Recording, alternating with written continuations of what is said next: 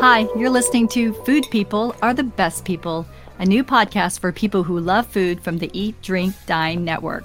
I'm your host, Judy Ann Wu, and this podcast was inspired by my culinary hero, Julia Child, who once said, "People who love to eat are always the best people." I'd have to agree.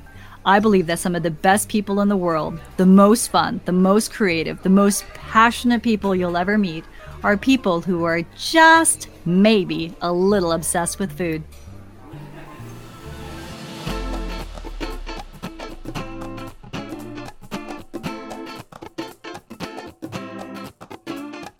On today's episode 2, I'm delighted to have joining me Chef Peter Cho of Hanok Restaurant and the newly opened Toki Restaurant in Portland, Oregon, which he co-owns with his wife and business partner, Sunyoung Park.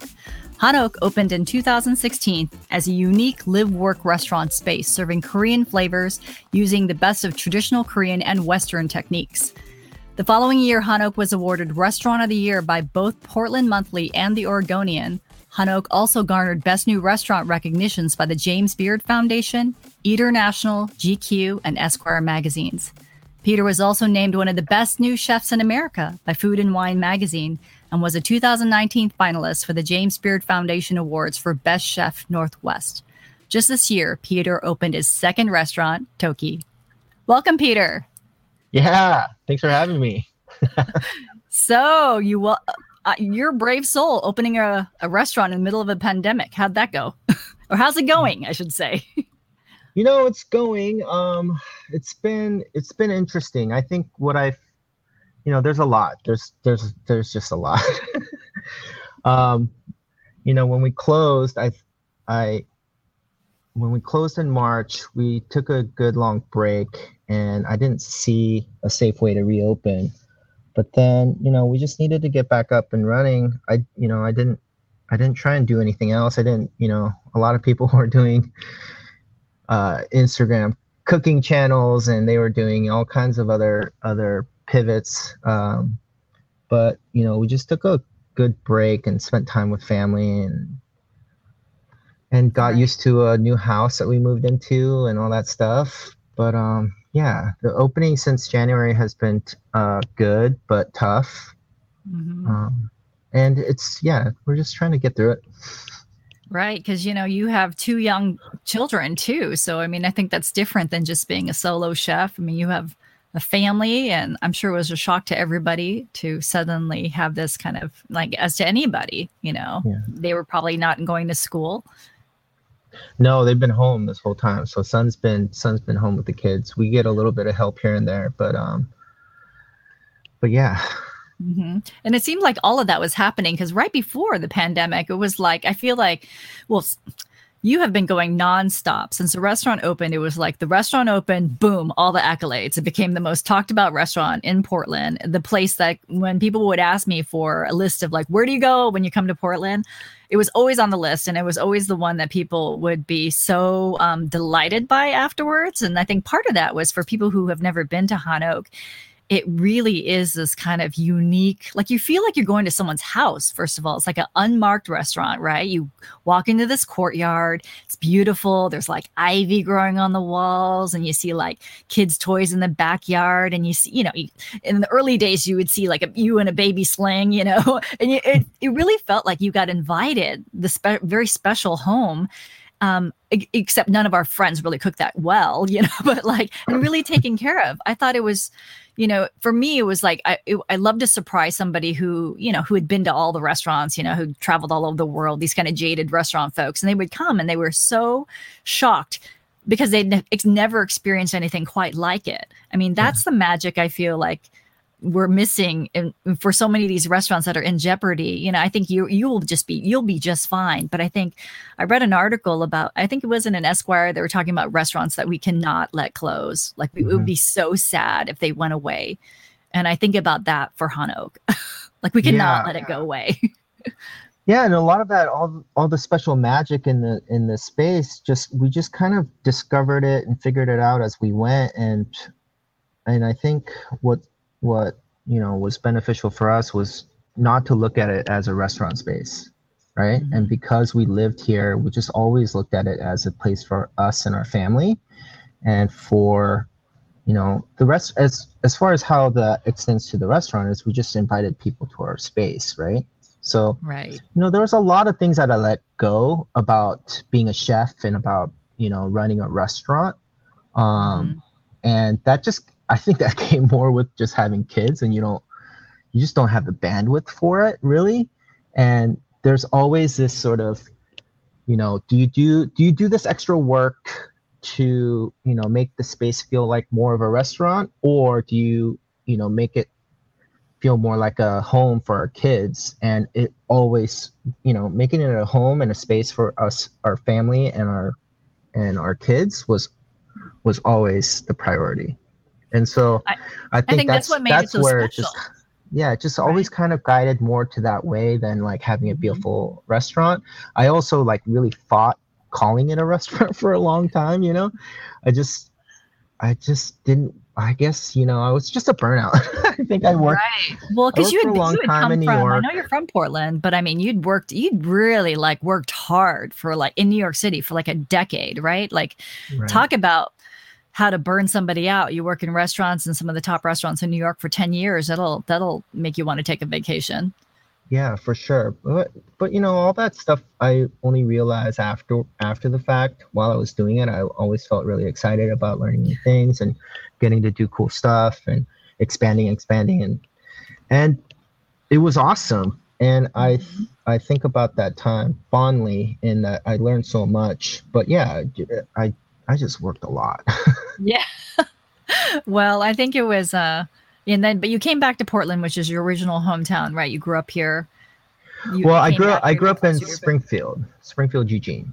So I grew Ah, up in yes. Springfield High School, and then went to U of O, Go Ducks. Yeah. And then right after college, I moved out to New York, and then kind of kicked around for a couple years, and then started cooking. Springfield is like the mythical Simpsons town, right? Totally. That's how people around the country know Springfield. They're like, that is a real place. I'm like, yeah, it's a real place. Oh I don't yeah. know if it's the place, but oh, well, I love the restaurant and I always have. And, we share this certain kinship because we're both Korean. So I always, maybe you don't, but I do.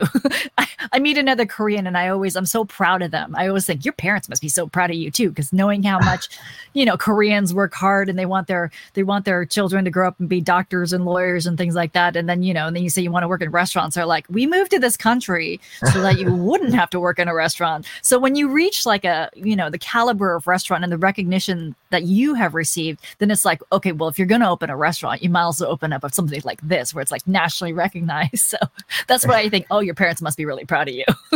Yeah, they're really proud. My parents, though, I mean, my mom has always been supportive of whatever I did. So even when I was like kind of kicking around in New York before I started cooking, she was like, "Yeah, as long as you're happy, and we know that you'll land on your feet." And I think, yeah, I think there wasn't a lot of pressure for me to do one thing or Oh, another. that's good. Yeah. That's good to hear. My parents weren't that way either, but I feel bad for the Asians who are like kind of feel compelled to go into a profession that really is not their passion. So have you Yeah. always enjoyed cooking even when you're younger?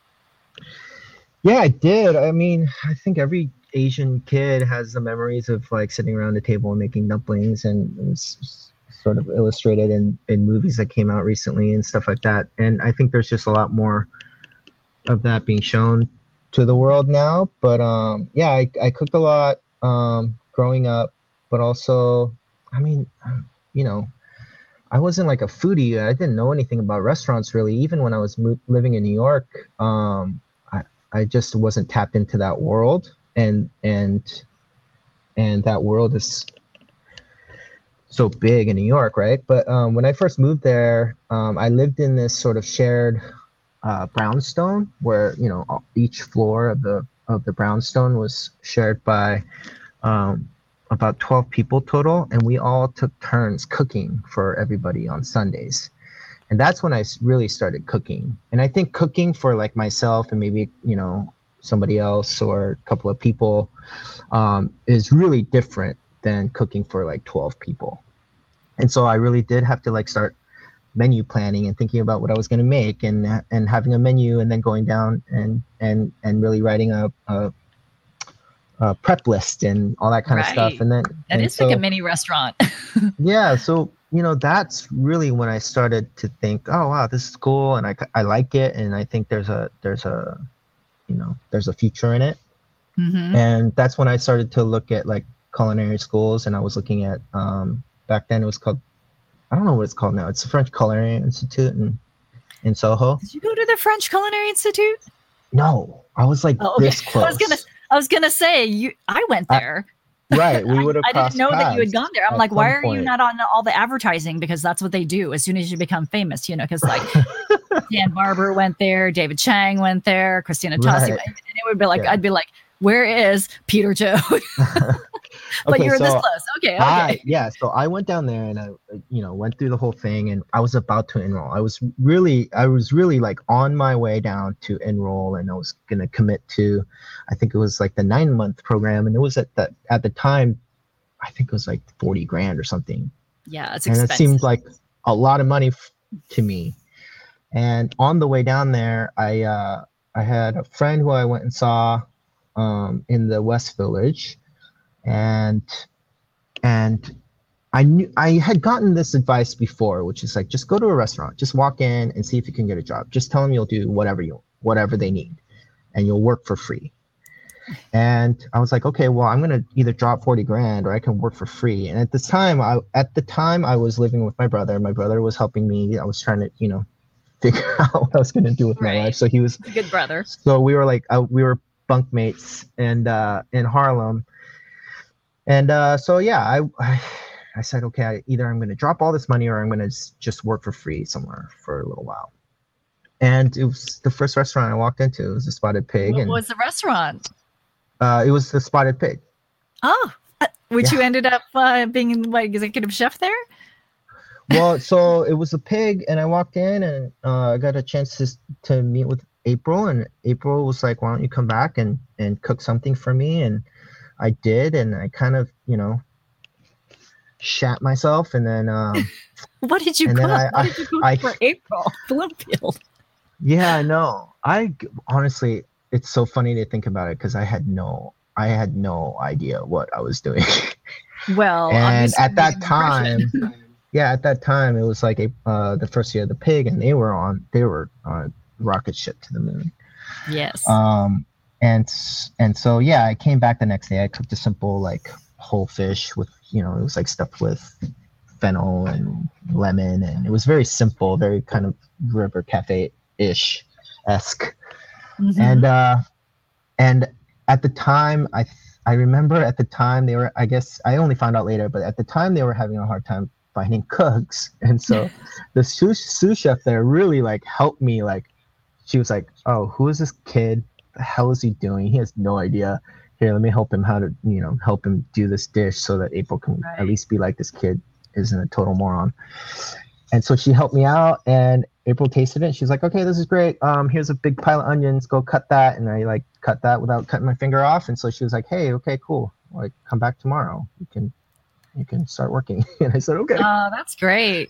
That's great. That's good. That's a good attitude to have. I always tell people to, especially people ask me all the time, is culinary school, necessary? And I say, it's not necessary at all, but, it's kind of a fast track for sure. But even nowadays, it's kind of, that has changed too. So my answer 10 years ago would be different than it is now. But I always say, if you can, to work for as little as possible for the best people as possible for as long as you possibly can afford to, because that's where you're going to get the best experience. So good for you for doing that, having the chutzpah to walk in there and just say, I'll do it. Yeah, it was wild, because I mean, back at the time, I was watching a lot of like Food Network and Food TV, and it was Jamie Oliver and Emerald and all the shows, and then to sort of be in a place where April was friends with Jamie Oliver, and right, all these other chefs, they would show up in the kitchen. I'd be every week there would be some new like famous person, and you're like, it was definitely a very exciting time. Yeah, it's such a great restaurant. I ate there not that long ago. I was there in New York for something, and I was with somebody who had never been and really wanted to go because it was on their list, had been on their list for a long time, and we went, and it was delightful. Yeah. But yeah, then you come to Portland, you open up Hun Oak, and it's, I mean, I think about your first menu. Was it like a brunch? Or how would you describe the first menu that you did at Hun Oak? No, the first menu was like a set menu. So Yeah, it was a set menu, right? we ended up sort of going back to what that was, but when I first opened, it was like sort of a trio. Actually, it was, panchan, sort of Mm-hmm. 4 or 5 little plates of panchan, and then we did the smoked. I think we did like smoked beef Mm-hmm. as a little samjang. We did the koji cured and salt baked pork belly, so that was kind of Mm-hmm. like the opening menu, and that ended up staying on the menu for quite a while. And we do iterations of that still. And Mm-hmm. then there was some dumplings and some noodles, and then one other thing I forget. I think it was the blood cake. Right. So the blood cake was my homage to Fergus Henderson's blood cake and duck egg dish. We did it like a sundae, but set it in a tureen mold. So Right. yeah, that Oh, was the so opening fun. menu. Yeah, and we did like 25 people a night for a couple nights a week, and it was just me and another guy, another kid, and then son and some family friends, and it was wild. It's really funny. I think about that a lot now, especially because I feel like we're starting all over again, and I kind of want to just Mhm. do it the same way we did it, Right. 5 years ago. Just a couple Well, nights a very week, just me quickly. and a few people, and Well, yeah. very quickly, it got a lot of attention for sure. Mhm. And you have these iconic dishes at your restaurant now that are kind of like you must go and eat. I don't even know. I don't know if chef, do you ever get tired of making things like that? Or, I mean, or like I think about your chicken wings, right? Yeah. Like people just cannot stop. They can't get enough of it. Now you do like a version of a Korean fried chicken too. But just your classic wings that you had at Han Oak, they had what would you call that? That magic ramen dust. What it was like crack Well, dust. What was on there? yeah. It was like so addictive. I mean, it's kind of a troll, I guess. I call it the essence of instant ramen, but when people are like essence of whoever the whatever, I think it's just funny when people are really serious about that. So Right. to make it as a joke, I call it the essence of instant ramen. But we basically, reverse engineered what you might get in a Shin ramen or Noguri ramen packet. Right. So we like dehydrate kimchi and add all our, So you make rice. all those seasonings. It's not like you take the packet, shake it off, dust it on your No, chicken, and call at it a some day. at some point I wanted to, but then we were like, okay, what do you do with that baggie of little dehydrated, Right. vegetables, and then all the ramen noodles? But yeah, no, we sort of make our own version of it, Well, and I it's think it's delicious. pretty close. It's phenomenal. And so and I was thinking, and I got the pleasure to eat at Toki restaurant. So tell us about how that came about. And I know that you got the space, and you Mhm, weren't necessarily wanting to expand, but this opportunity came to have this space right downtown, right? mhm. And it was kind of like this happened before the pandemic, and then the pandemic hit. Right. Well, okay. So actually, the timeline goes, we were looking at a space before the pandemic. We were looking at the space that was across the yard from us. So Mm. there's 4 micro restaurants in this little compound. There's the Pie Spot and Tails and Charters, the butcher shop. But one of the 4 micro restaurants shares the wall to the back of our courtyard. And so we're like, hey, we should take that over, punch a hole through Oh, the yeah. wall. We'd have a little sort of more casual noodle shop that's open 7 days a week, because we were Mhm. still only open 4 nights a week here at Han Oak. And so have something a little more accessible, maybe take some of those things that have become our signature dishes, like the chicken wings and the dumplings, maybe some noodles, and have a little like noodle shop, snack shop. And so that was the plan. And then the pandemic hit, and we are like, look, we're going to be overextended if we try to do another space. We already have this space to figure out. And so we thankfully were able to back out of that one. But we had all these ideas of all these things that were kind of better suited for quick takeaway, quick service, and even Mhm. delivery. And we just kind of explored that a little more, and then this opportunity came along because the landlord of the building has been a long regular of ours, and we've always sort of, anytime he's had a vacancy in one of his properties, he'd hit me up, and I'd go down and poke around and take a look, but then I would get scared. and then just be like, no, I can't. Right. And so I backed out of a lot of like spaces that we've looked at, and I felt like we needed to start thinking about the future further.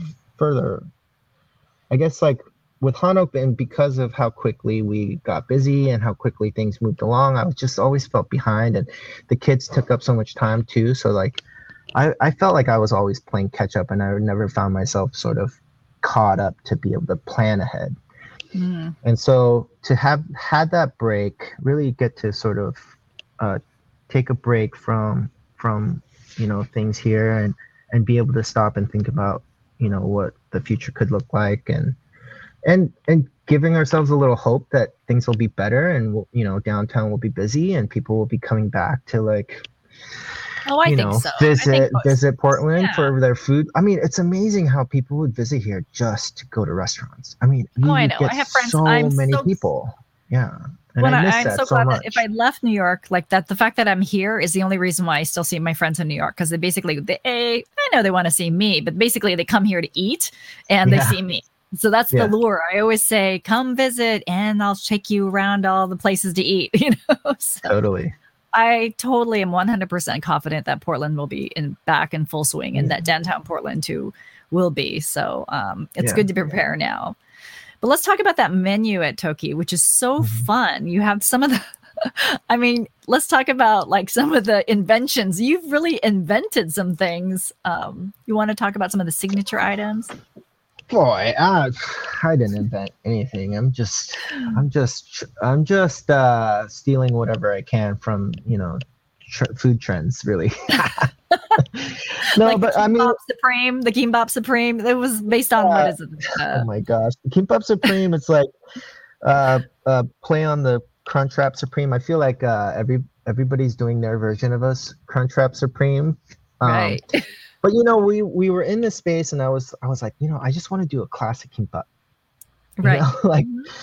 And then we would make it, and then I would eat it, and I'd be like, this is just like a regular kimbap. It doesn't like excite me as much as I thought it would.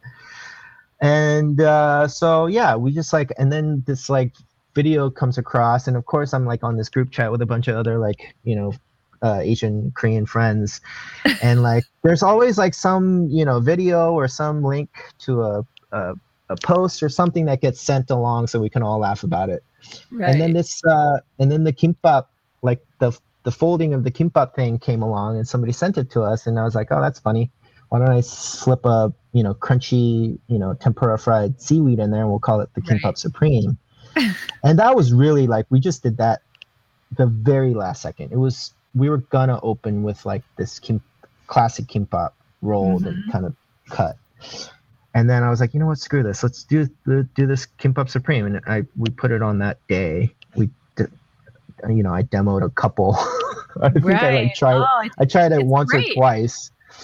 But yeah, it's fun. It's just like, I also love that you can like, after it's all wrapped, and we wrap it like a sandwich, and then we cut it in half, so there's that nice reveal. Right. It's very accessible. You look at it, see all the layers. The marketer in me saw that and went, brilliant, because it like totally capitalized on the tradition of like, integrity of food, of what you would actually serve. But it also like captured the moment of like a food trend.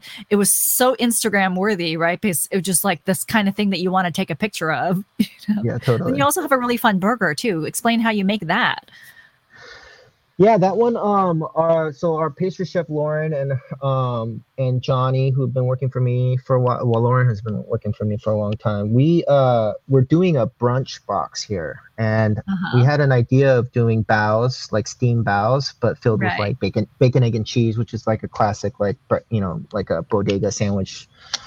So sausage, egg, and cheese, bacon, egg, and cheese, and we were doing that at a bao steamed baos for our brunch. For our brunch box when we were doing it here. And once you have a bunch of bao dough around, you start messing around. And so they were like, hey, what if we did it like a classic burger, smash burger? And what can we stuff in that bao dough? Yeah, I mean, I'm still like we have stuff in our back pocket of new items that we're gonna put in there. So, Oh, I love it. I love the innovation and the creativity. And you kind of share that too. I saw it on your social, like when you're like developing recipes. I think it's really fun to see like these things, it may or may not make it on the menu or maybe a special or something like that, but that you're thinking of all these kind of fun things and drawing like anticipation for what could be. Yeah, totally. I think of that hot dog on a stick, The hot dog I'm still working on. The Octodog? Was it the Octodog? Yeah. It was there's so many things. At home, it's a hot dog cut so that when it cooks, like the little end pieces like flare out like an octopus, but it's like coated, so it's like a crunchy Korean hot dog. But it's so delightful. I was like, you gotta do that just because you gotta. Like I wanna the kids love eat that. The kids would love it. Adults, if kids of all ages would love it.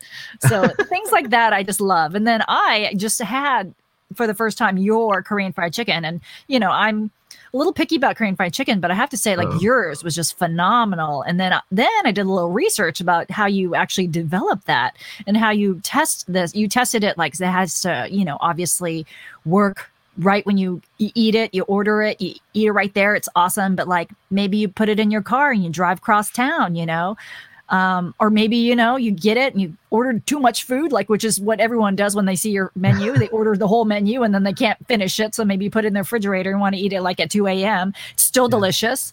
So, I mean, you actually thought about these dishes of how it transports because, people, when the pandemic first started, people just started putting all their food, for takeout. But a lot of the things just don't survive takeout very well. I mean, it loses the integrity and I kind of feel bad because it's not the fault of the chef or the dish, but it's like certain things just do not travel well. But it's the chef's responsibility to say, I'm not going to put that on the menu because, you got to know people are going to travel. Yeah, and it's hard. Anytime I do a noodle dish, it's like I know this is gonna travel well, But there's, doing the noodle soups, but sort of shocking it in ice water and just giving it a light, So and doing the soup separately, and it's really hard to put anything. How do you get it crunchy? No, it's really hard to put anything into a to-go box, but the chicken. I mean, the chicken we've been working on forever. I feel like I learn something new about it all the time, but it's just the way we fry it with the dredge, and so it's all a mix of starches, and then we just put a very light coating on. And the reason why I've always done wings is because the wing is totally encased in its skin.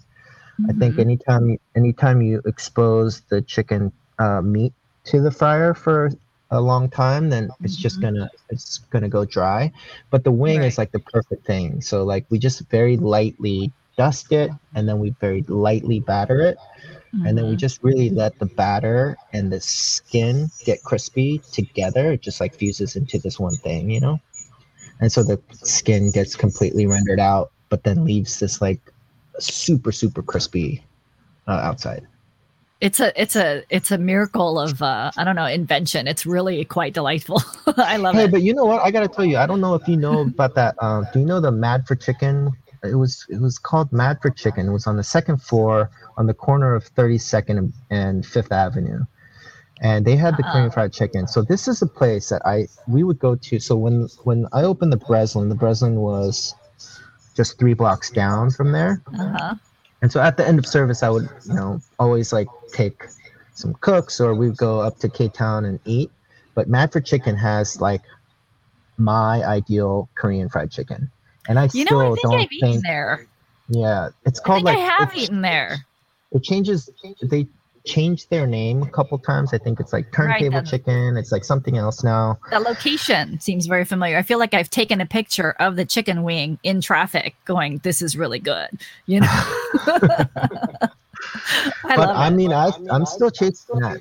That's what I always sort of wanted to go for with our chicken. But yeah, I never make it at home. It's just I leave it to the professionals. I mean, I always say there's certain dishes that you even though you can, I just don't want to. I just want to eat like one batch and I don't want to have it sitting around and stuff like that. So it's just, I always say stuff like that, just order it or go someplace and get it because that's the joy. You'd have no cleanup or anything like that. leave it to the professionals. Yeah, just come to Toki for every meal. Yeah, absolutely. And so, how are you cooking for your? Last time I talked to you, you were cooking for your kids. We talked a little bit about that because I think it's kind of hilarious. Because every time I talk to chefs with young kids, there's always this. People have to commiserate. They're like, "Do your children?" Because my children won't eat anything I make, and they always want to know if their kids are just weird or if all kids are that way. And so, how is it? Like, are your kids eating your food? Are they liking it? Do they love it as much as everyone else does? I mean, what do they say? Say, "Daddy, make me a." Yeah, Elliot. I feel like people probably thought I was training him, but he would always be like, "Daddy makes the best chicken." And when we all lived here, it was funny because we would just order from menu and just take it over to the house. And so the kids would eat a lot of my food. They love the fried chicken. They've had it since they were young, very young. It's the only fried chicken they know. See, they're ruined for the rest of their lives. In college, they'll be like, somebody will order fried chicken. They'll be like, "What is this garbage?" You know? Yeah. Oh, that's but great. At home, you know, we cooked a lot, obviously, but it's been hard, and I just keep it simple, and I just try to get the food on the plate. Well, that's the thing to do, you know. I tell people not to stress, especially chefs or people who are in the food industry. They get so worried because, you know, they don't know if it's just them or their kids. And I always say, you know, it's just all you can do is just expose them to really delicious foods and, you know, and have this attitude that, hey, it's delicious. And, you know, someday you're going to thank me because, you know, I exposed you to it. Because I always tell my kids, I say, you know, I know you're going to like this when you're older. I'm going to guarantee. We even had a bet. Like we had a bet with one of our kids who hates Mexican food. And Gregor, my partner, he said, "I'm going to bet you $100 that before you turn 18, you're going to like something from Mexican cuisine, you know, something." And he was like, he wanted us $100. Yeah. And we'd go to a Mexican restaurant and he'd order a burger. And everybody, like anything, his sister or whatever. But he caved. He caved because, you know what did it was fajitas. Because he loves anything grilled, and he smelled like grilled meat, and he really wanted that fajita. And I was like, there you go. If you don't get your $100, you know. But there's all these other things. I tell the kids. I said, you know, it's okay. I always say, I'm a professional. I wouldn't tell you that it was good unless it was good. Like, why would I lie to you? Your mother. Why would I tell you it's delicious if it's not delicious? The fact that your little child brain can't comprehend that it's delicious yet is not my fault. You will grow into it, and then you'll thank me later. So, Peter, don't worry. Your kids they'll be so amazed later on and think about all those things that they could have eaten that you offered them that they didn't eat. You know. Yeah, it's also good to like bring it around, recycle things. I put stuff in front of them when they're like, oh, they can't eat it, and then I bring it back around in a couple of weeks, and they're like, oh, this is great, and I'm like, what? You didn't like this 2 weeks ago. It was just the weather, you know. It was like the weather, the plate that it was on, you know. It's nothing.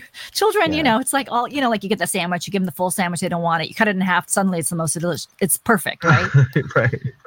Yeah, so I think you just keep trying, but. You know, how lucky for them. They're going to have these amazing memories of growing up in that restaurant, you know. As people who have gone to the restaurant, they are part of the memories of being able to, like, what do you see? Like, you remember like the grass, and you remember like the kids' toys and things like that. But, you know, that's part of the legacy of such a unique place, of this live work restaurant space. Yeah, and I also found that a lot of people have had that experience, either chefs with their kids, and I'm always curious to how the kids turned out, you know. How they turn out. Yeah. Do they go into food, or do they absolutely like go the opposite, right? Right. Yeah. I don't know. I wouldn't mind if the kids went to food. They can have the keys to the castle. The keys to the kingdom is what I say. Yes. Would you give them the keys to the Hano kingdom? Will they? Right. Have they earned it? Well, you got to do some dishes first, I think. Make them do dishes. Do they have to do any chores? Do they have to do chores at the restaurant? Make them fold any napkins? No, I mean, actually, you know, they were. Elliot was getting there, and he was getting there, and he would like spend time at the table pre-service with the staff. I mean, the staff. It was great to have so many people who we hired. I think that was kind of also the test to a new hire, is like we would throw the kids in the mix and see how they react, and if they can't, you know, deal with the kid being around, then they weren't going to be a good fit. I imagine you So- like with a camera and like in the other room with like that, watching them throw Frankie in there, see that sous chef, see how he reacts, like have him like do something like touch his knives or something, see what he says, Yeah, I mean, especially in the kitchen where there's, they just, all these dangerous things are at arm's length.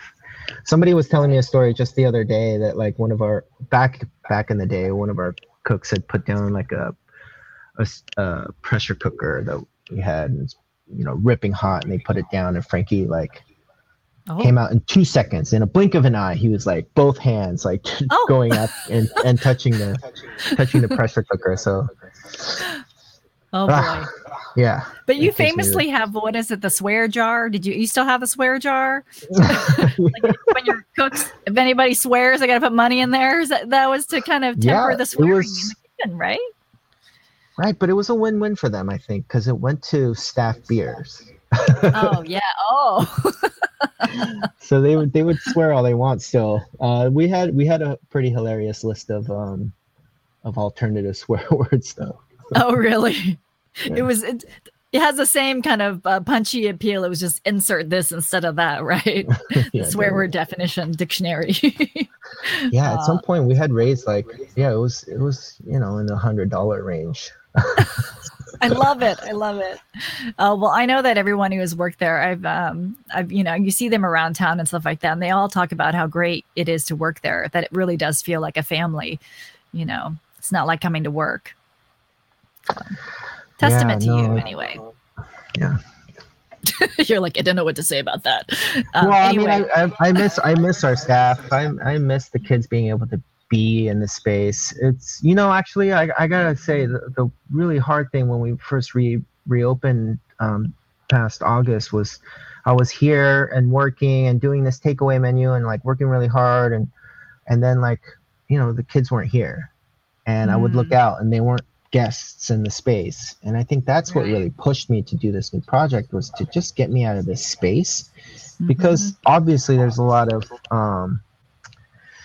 emotional attachment to it and all that stuff, and I didn't realize how much that would bum me out to be here working but not have the kids like just a few feet away in the house and yeah.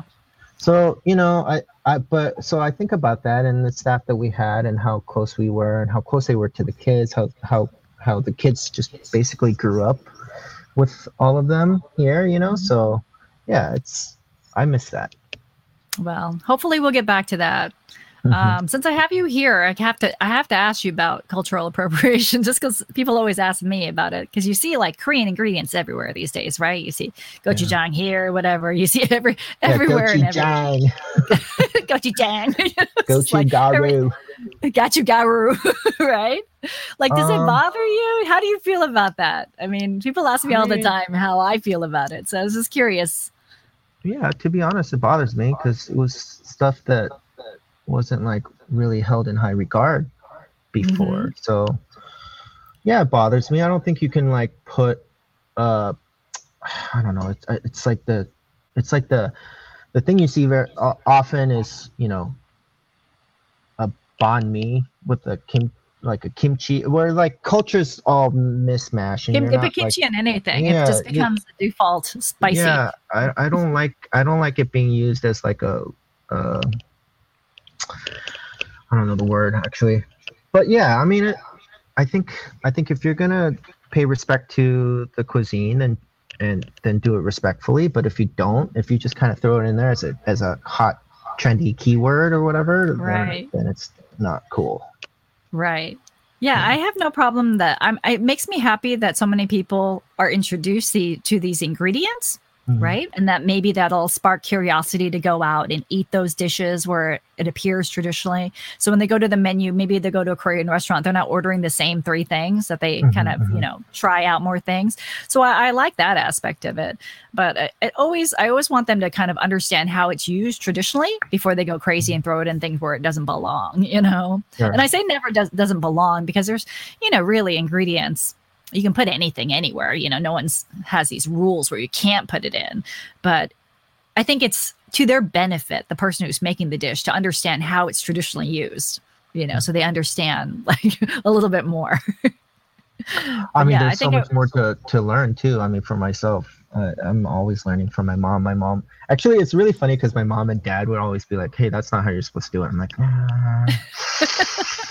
but Dad, you can do this is that I'm because you're not. like Yeah, you can get away with that. I mean, but yeah, yeah, you're right. Because I think I heard you say before that you're like, when people just describe it as a Korean restaurant, it's like, well, if they just think it's a Korean restaurant, they might be a little disappointed because they're not going to come in and see like, you go to the K-Town restaurant, it's like 55 items on the menu. It's like every single Korean dish, greatest hits, right? Like you don't get that. You get a very edited what you're making now, and it may not be how it's served traditionally, but it's Mhm. certainly representative of like you could tell that somebody that the person behind it, like you can tell that what you're doing because of the flavors are all still there, but the presentation might be different, right? Yeah, yeah. And at some point, oh no, I know exactly when it was. It was when so we had this set menu, um, and then we that was Friday and Saturday nights, and then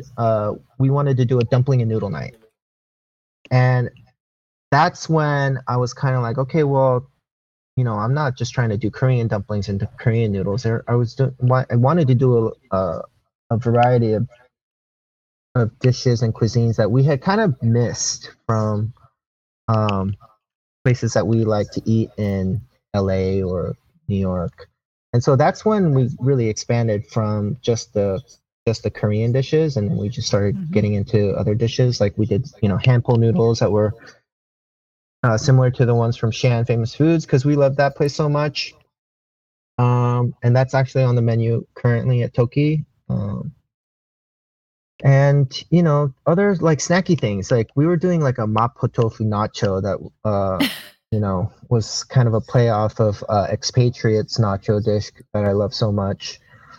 And so, that's when we really started playing with things that were less Korean and more things that we kind of craved and we wanted to eat that we couldn't really find here, or really, made it fun for us to cook. And, it just kind of expanded our menu from there.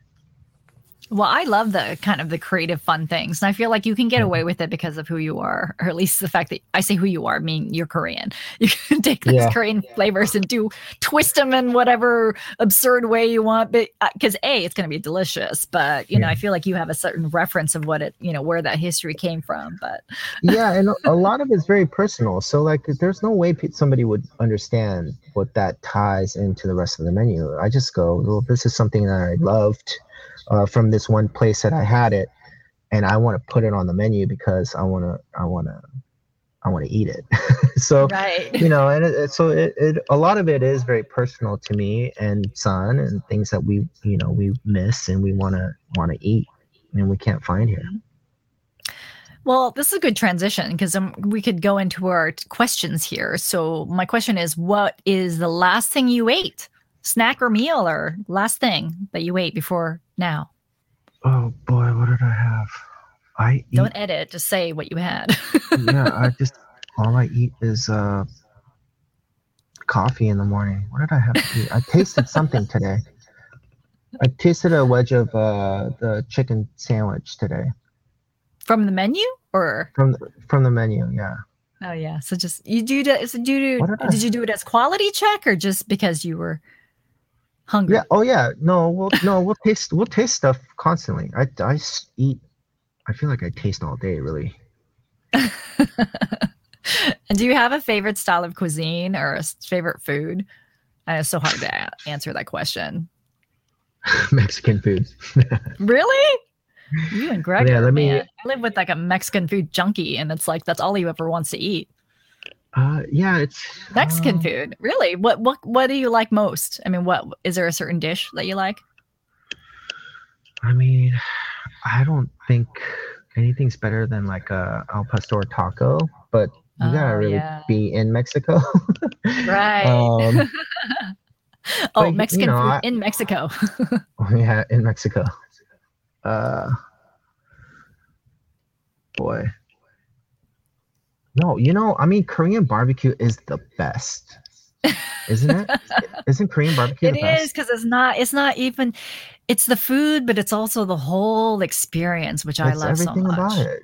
Like you It's get, I so just like, especially where you go and like you just, as soon as you order, they like drop all the panchan on your table. It's like, it's so overwhelming to a lot of other people, but like you get all your panchan, then the uh meats come out and you get to grill. And man, I miss that so much. I it's want to like go to LA. interactive, the spirit of Yeah, hospitality. It's yeah. DIY all it's I mean, I love Yeah, Korean and there's always barbecue. like some sense of discovery too with people you take. I feel like I've introduced so many people to it. Mhm. And they not that like it's the first time they've had it, but it's like here's how you do it, you know? Right. Because a lot of people are overwhelmed by so much of it all at once, and Mhm. then like having to cook it and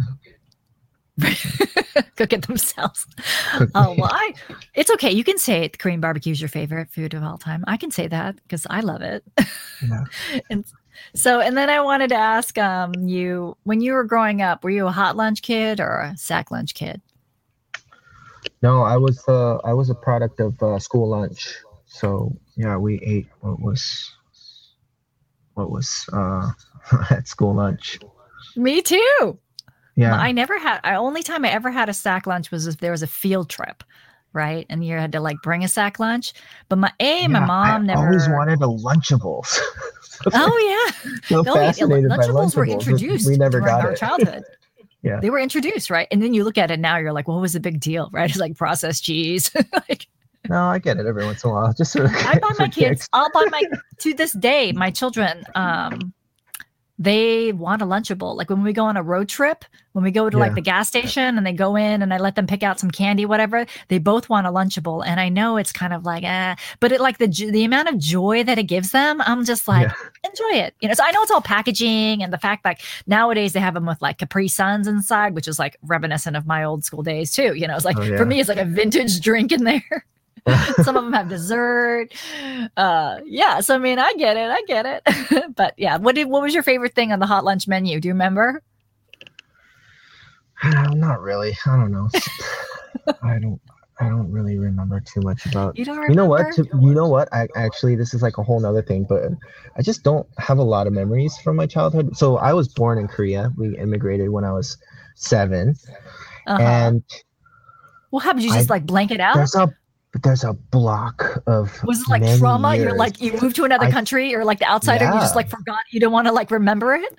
Oh yeah. Could be. I I don't think want to be a so. I feel psychologist I here, feel but like that I could need to, be. yeah, I feel like I need to see somebody get like, hypnotized and like, or like go on a vision quest, or like go on go take some mushrooms and figure out what happened to my You childhood. should. Well, you should have memories. People remember stuff from No. they're like 3. Really, really terrible memory of my childhood. But I've been told there was a kid that was in my first grade class. He remembers that I when I came, because I was like the only Asian kid in this tiny Right. school. And he remembers that like the first day I came in and I just had my head like in my desk Oh, the entire day. And then oh my for the entire goodness. week. And then it took like weeks before I actually like, because I had also ESL class in between the Uh-huh. regular school. And so like I Right. would be like shuttled off to some other classroom. And he remembers that. And I have no recollection whatsoever. And then Because I you've think it you've was blocked it out. That's why. because the trauma. but Oh, but my mom also tells me the story that on my first day of school, I think there was like spaghetti or something was a hot lunch, and I ate something. I forget what it was. She'll remember, but I ate something and I immediately puked, and oh they had to come really? and pick me up.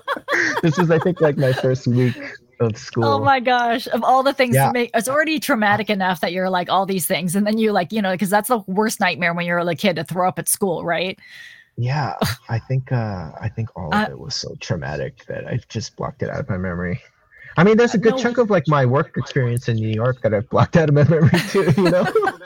just hearing you tell that story is just heartbreaking because as a parent, all that you want to do is you want to I make your know, me too. kids like go to school and feel like they belong and have friends and be accepted, right? I Oh know. well. It's okay. You've toughened up since then, but oh my goodness, that's I can I'm just now getting over it at 42, I think. Oh my goodness. Okay, so who in your life, you said that you remember cooking with your family, but who would you say is responsible for you being the food person that you are today? Like who was your inspiration, or like who inspired you to like food, eat food, cook food for others? It was always my mom. I mean, she Did your cooked mom every cook most of the meal. food in the house? Yeah, she cooked every meal. Dinner was always like, the entire family sat for dinner, every dinner.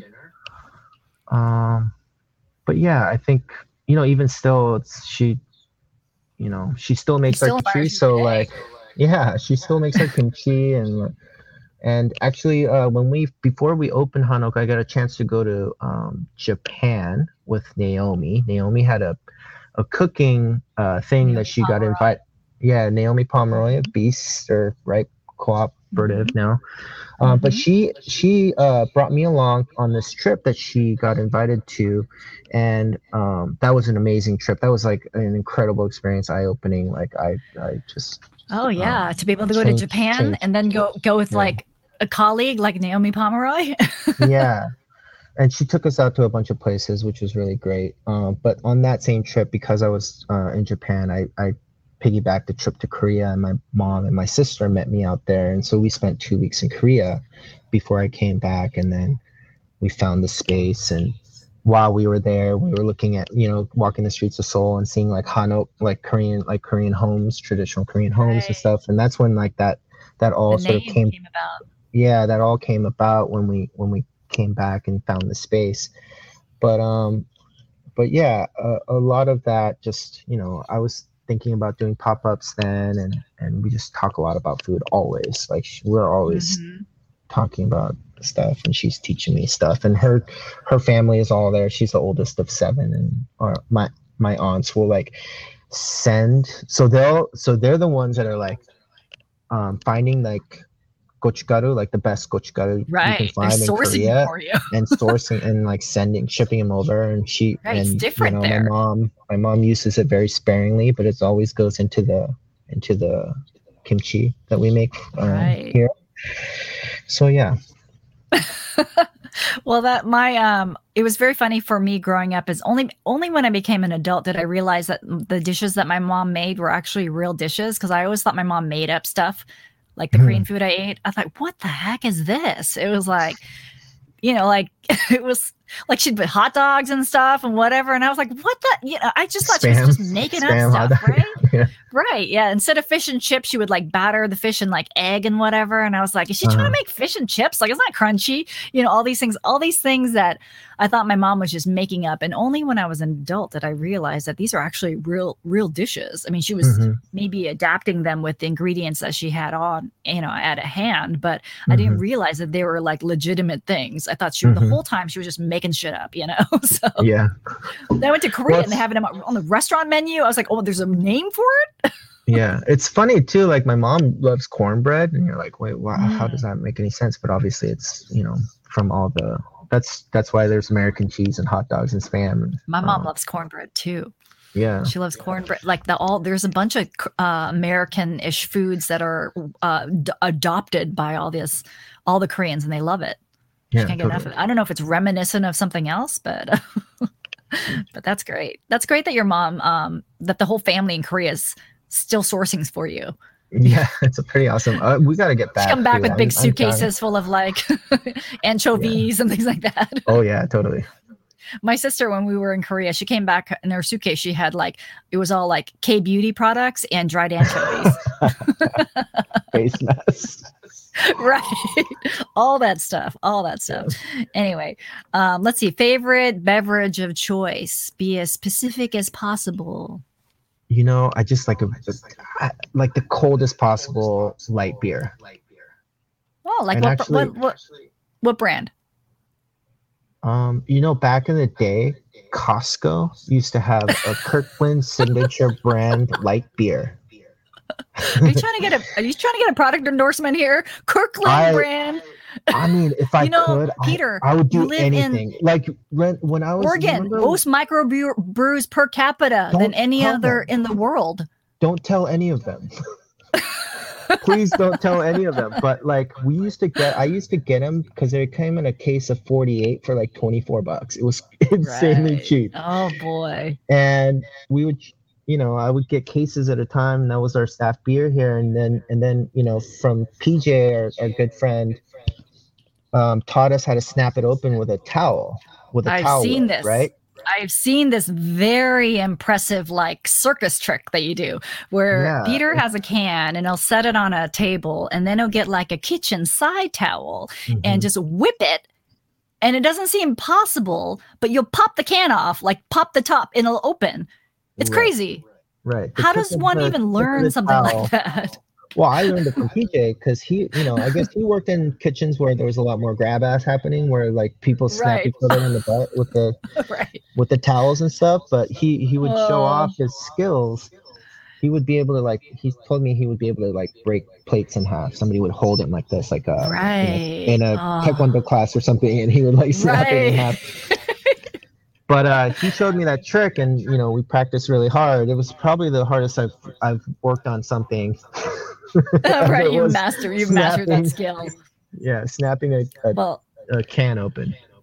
I've heard of people liking Pabst Blue Ribbon or kind of that kind of stuff, but Kirkland's the first ever. The drink of choice though was the cheap light beer, as cold as possible, and then you would pour a rim of. And we would get these really big bottles of yuzu, salted yuzu juice. It would be like $100 bottle of yuzu juice. See, you gourmet that up then. But then you just pour a little rim of this salted yuzu $100 yuzu around the rim. around the rim of the cheapest, coldest beer possible, and it's the best thing ever. I love it. I love the highbrow, lowbrow nature of it. It seems totally appropriate. And then in your refrigerator right now, and I say this, what's the most embarrassing thing in your refrigerator right now? But I mean, I do agree that there's nothing you should be embarrassed about, but what might be surprising that we could find in Peter Cho's refrigerator? Okay, so I found at the grocery store, this was months ago. I mean, I always have some sort of sweet flavored creamer for my coffee. And again, those international flavors, Irish cream, French coffee vanilla, people. But I found one that's pumpkin the M&M. Oh, M&M. They make an M&M coffee creamer? Yeah, there's Snickers and M&M. And I'm not embarrassed by it at all, but I get a lot of shit for it for sure. As you should. But, hey. Also, Peter, we live in the coffee mecca. No, don't coffee tell mecca. them. Don't tell any of them. It's like hipster coffee roaster central, and you're putting M&M creamer in their coffee. I know. Oh boy. It's delicious. I was gonna say there's nothing to be embarrassed about, but that might be just a little bit embarrassing. No, the Snickers and the M&M is delicious. Really, I'm really sure it is totally delicious. How can it not, right? How can it not? Okay, best kitchen tip, hack or tip, whatever. Hack, tip, trick. Besides your can opening technique, which I think it would take somebody a good lifetime to master. I know you're thinking hard about this, right? I know. I'm sorry. Or do you have a favorite kitchen tool? Something you like, something that you can't live without? All my favorite kitchen tools are really cheap. And so that's what's surprising to people is people think you have to spend a lot of money for things in the kitchen. But some of my favorite things are from the Asian market. Not expensive. Oh, yeah. Those things are great. You know what? I mean, I think I found this a lot with cooking at home. We go through nonstick pans constantly, right? And I really just try to cook eggs in nonstick pans, so nothing else really. So I think it's just a good new nonstick pan, and then don't cook it on super high heat, and don't cook anything but eggs in it. We just eat a lot of eggs at our house, and so whether it's scrambled for the kids. It's a perfect food, the incredible edible egg. You can do anything with an egg. Remember that? No, we eat a lot of eggs. So we'll take flats of eggs and go through them in a week. But but it's just a nice new nonstick pan that you right. People will ask me about pans. I'm sure they ask you too. Right. They want to spend, they want to buy like a super expensive pan or whatever that. But if it's their nonstick, I say, a nonstick pan has a shelf life. Like you're going to want to replace this pan like regularly. So don't like knock yourself out and buy something that you can't, it's not, because you're not going to want this pan. It's not like the nonstick pan you're going to leave to your children, on your deathbed. I leave for you my nonstick pan. You could leave them the cast iron. Like an old cast iron pan that's been handed down from generation to generation. Right. It's like $25. The nonstick, it's like use it after a while. You just need to replace it, right? So totally. I think that's a good tip. Like, don't you want to buy a decent one, but don't spend an arm and a leg because you're going to want to replace it, right? For sure. Okay. And then if you could wake up tomorrow and have any skill possible, what would it be? Like, no practice. Like if I could wake up and just snap open beer cans, that'd be pretty impressive. I think because people wouldn't expect it from me, but like, and I know how much work you put into it, but if I could just wake up with that skill, I would choose that one. So do you have one? Cooking wise, I would love to be able to like have a mastery over like wok cooking. Oh yeah. I've never professionally I've never professionally cooked the wok. And so just learning how to do that and be good at that would be amazing. I dream of having a wok. I'll get one of these days. You're gonna get one. I just talked about this. Yeah, you do it in your outdoor space. Huh? Right. What was that? I only just got a fryer, like a big. Oh, you just got a fryer. How are you cooking your chickens? In a mini fryer. for 5 years, we would cook all our chicken for service in a mini fryer. It's the same kind of mini fryer that like people have in their homes, like. Yeah. No, boy. I mean it's a little bigger. But yeah. But I never had. You're gonna get your wok. I have a feeling you should have that. You should do that kind of like the indoor outdoor space so they can really get that wok like ripping hot, and you have that, where they have that circular thing that you see them and I see them in the videos from China where they're cooking in that big open thing and the heat is crazy and then it's like a jet engine. Skill. You get there. It's one of those things. Yeah, I mean those wok burners are amazing because it's like a jet engine, and then you have like a whole water well, and then a sink that with like an arm or a faucet that comes out. So yeah, that whole setup. That's what I want. Okay, well, hopefully, if any wok manufacturers out there want to outfit Peter Cho's kitchen, now's your chance. Reach out. So yeah. Well, thank you, everyone. And thank you for listening. Thank you, Peter, for joining me for listening to episode 2 of Food People Are the Best People with Chef Peter Cho of Han Ok and Toki Restaurant in Portland, Oregon.